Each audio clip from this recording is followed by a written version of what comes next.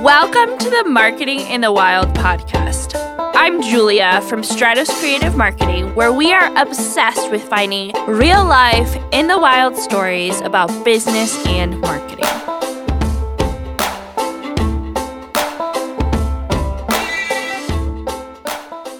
Hey everyone. So today we are going to be talking about data privacy and personalization.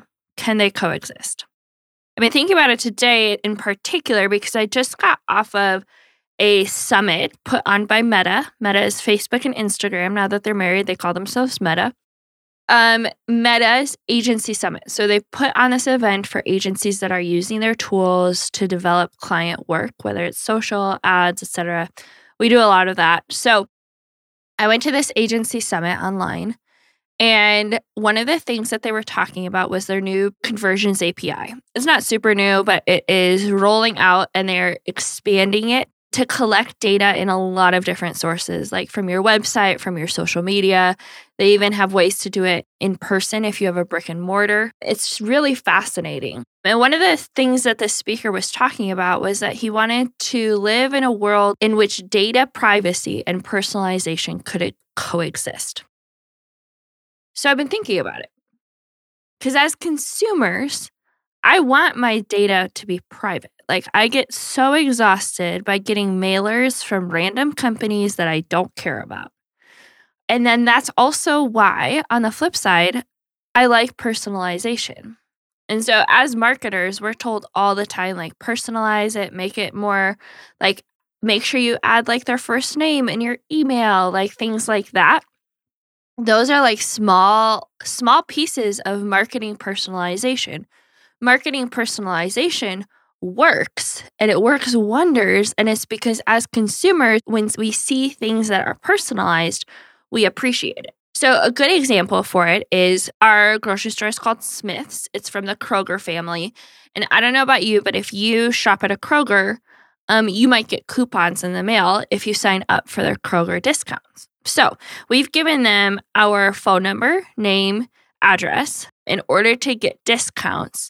But then, guys, it is magic because every month we get some coupons in the mail. And I'm always like, how did they know that we eat this brand of bacon all the time? Well, duh. They're collecting that. And so they give me coupons for the things that I want rather than the random things that I could care less about. That is where personalization and marketing works really well.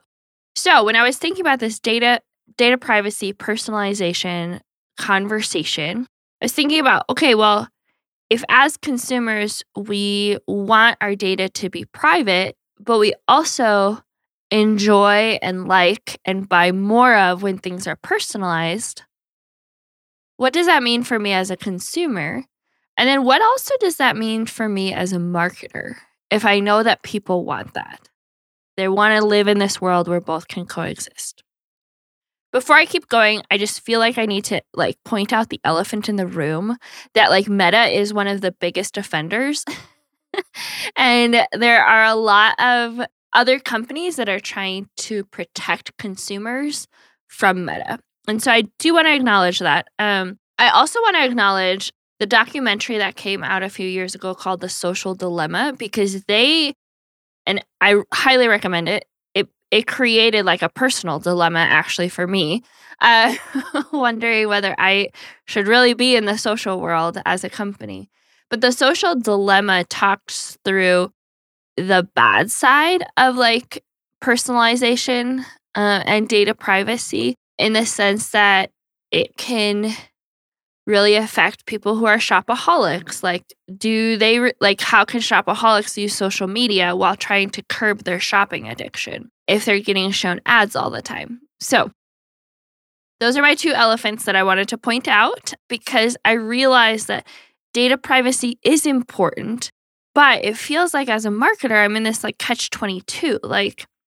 How do I keep people's data and honor their privacy, but then how else do I create personalization for my success as a business, also my clients, but then also to create a win for those customers that we're personalizing it for?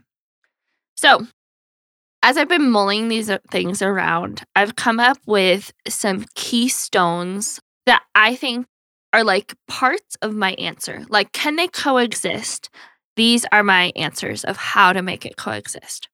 For one, Stratos especially, but I think all companies, if you're collecting data, keep that data. Don't sell it. Like, that's just like a crappy move to do to your clients. It happens. It sucks. Keep it safe. Keep it locked down. Don't sell it. Make sure like people can't hack into it. That's like the first thing. My second thing is collect the information that is important to you. You don't have to have it all. I've worked with people who, when they're collecting information about their clients, they have like 12 questions. For one, that's going to turn a client off. Like they're not going to, or a customer off. They're not going to answer those 12 questions. Two, do you really need that information? Every time I look through things, I'm like, do we really need this? Like, what is the minimum viable amount of questions for the information that I need without going overboard? So like, for example, one of our clients, he works in the church space. And so when we're collecting information, he wants their name, their email. Those are the two basic things. Everybody, you should be collecting names and emails so you can include their name when you email them. But then the only other question that he wants to ask is, are they a pastor or a leader, like a paid leader? Are they what's called a lay leader, like a leader who's not getting paid, like volunteer leader? Or are they like a parishioner or a congregant or like an attendee? Those, like, that's how he wants to differentiate. And so we're going to be doing that like in his actual lead form.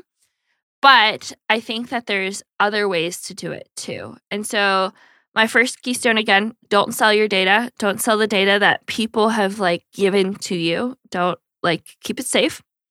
Number two, only ask like the minimum viable questions when you are collecting data. Number three, use creative ways to get what you want. So here's a good example. You guys have heard like my husband and I own like a photo camper. It's basically a photo booth inside of a camper. And we primarily take it to weddings. And then we also take it to corporate events. So instead of saying like, hey, when you download this lead generator, tell us if you're a bride or if you're like an event planner for your company, what we have done is we've created the same lead generator twice. So it's 7 tips on how to have like a trendy party, something like that, like 2024 trends. We have a bridal version of it. And we also have a event, like corporate event version of it. All we've done is change the titles. So we have like 7 tips to have, or 7 wedding trends for 2024. And then the other one is like 7 tips on how to make your business event better or something like that. I can't remember the title.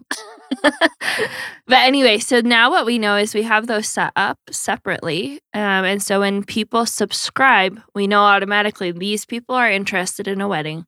These people are interested in corporate events. So when wedding season kicks in high gear, we could start offering discounts to these brides, to the grooms, the people who've downloaded the wedding PDF. We also have the event, the corporate people as well.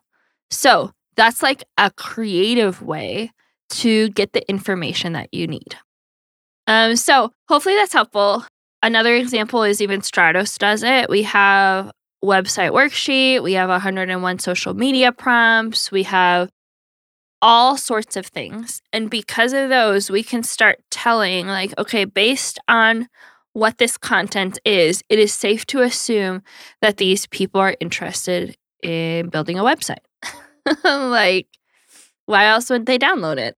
Or my 101 social media prompts, like it is safe to say that when people download it, it is a person who is trying to create social media for their company. And so I'm going to follow that up with our DIY club, et cetera, et cetera. So those are some creative ways. So again, let's just quick recap. we are not going to sell data. We are going to keep it safe and secure because we are committed to our customers. Number 2, we are going to ask like the minimum viable information when we're collecting data. Number 3, we're going to even use creative ways to collect the data and segment it post-collection.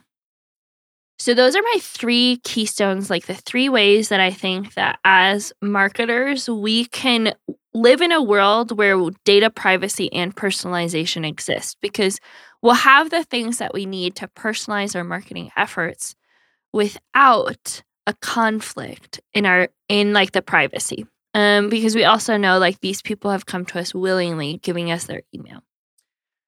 My last thought is for those of us who are consumers, which is everybody. I would say, like, think through like who you really want to give your information to and how long do you want them to have it.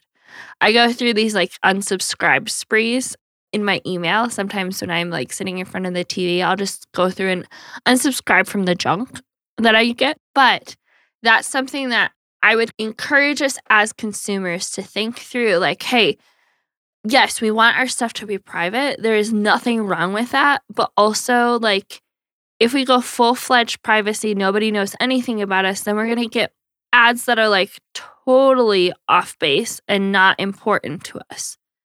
And so I think that that's where I come back to as a consumer is what sort of ads do I want to see? What sort of ads do I not want to see? Because if I'm willing to give my information, I need to know and conscientiously know, like, hey, I'm going to see ads from these people. I want to get emails from them. And then I have the choice to unsubscribe at any point. So I'm going to wrap it up. Can data privacy and personalization coexist? Possibly, as long as we do it ethically in consideration of our customer. That's like my answer, which I know is like such like a nuanced answer. But I think that if we don't do it this way and we don't do it ethically, carefully, honoring the people that we're working with, in the long run, it's going to like do us a disservice. In the short run, we're going to gain trust, build trust with our customers. So anyway, guys, tune in next week for some more thoughts. Hopefully this was helpful. If it was, would you do me a favor and come over to like the podcast platform that you're listening to and give us like a review? Those reviews mean the world to me, and I appreciate every single one of them. So, all right, guys, talk to you later.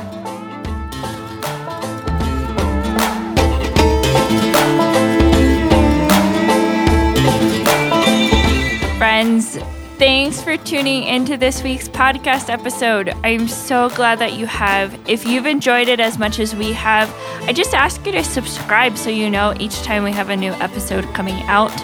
If you loved our podcast and want to give us a rating or a review, I promise we will read each and every one of them. A special shout out to our friend Carson Childers, who is producing our podcast. We really appreciate him and all the hard work that he's done for us. Also, thanks to the Stratos team. They have been behind the scenes doing all of the graphic design, brainstorming, etc., etc. Really, this wouldn't be possible without them. I'm thankful for each and every one of you guys. Lastly, listener, we'll be back next week, and I hope you will be too.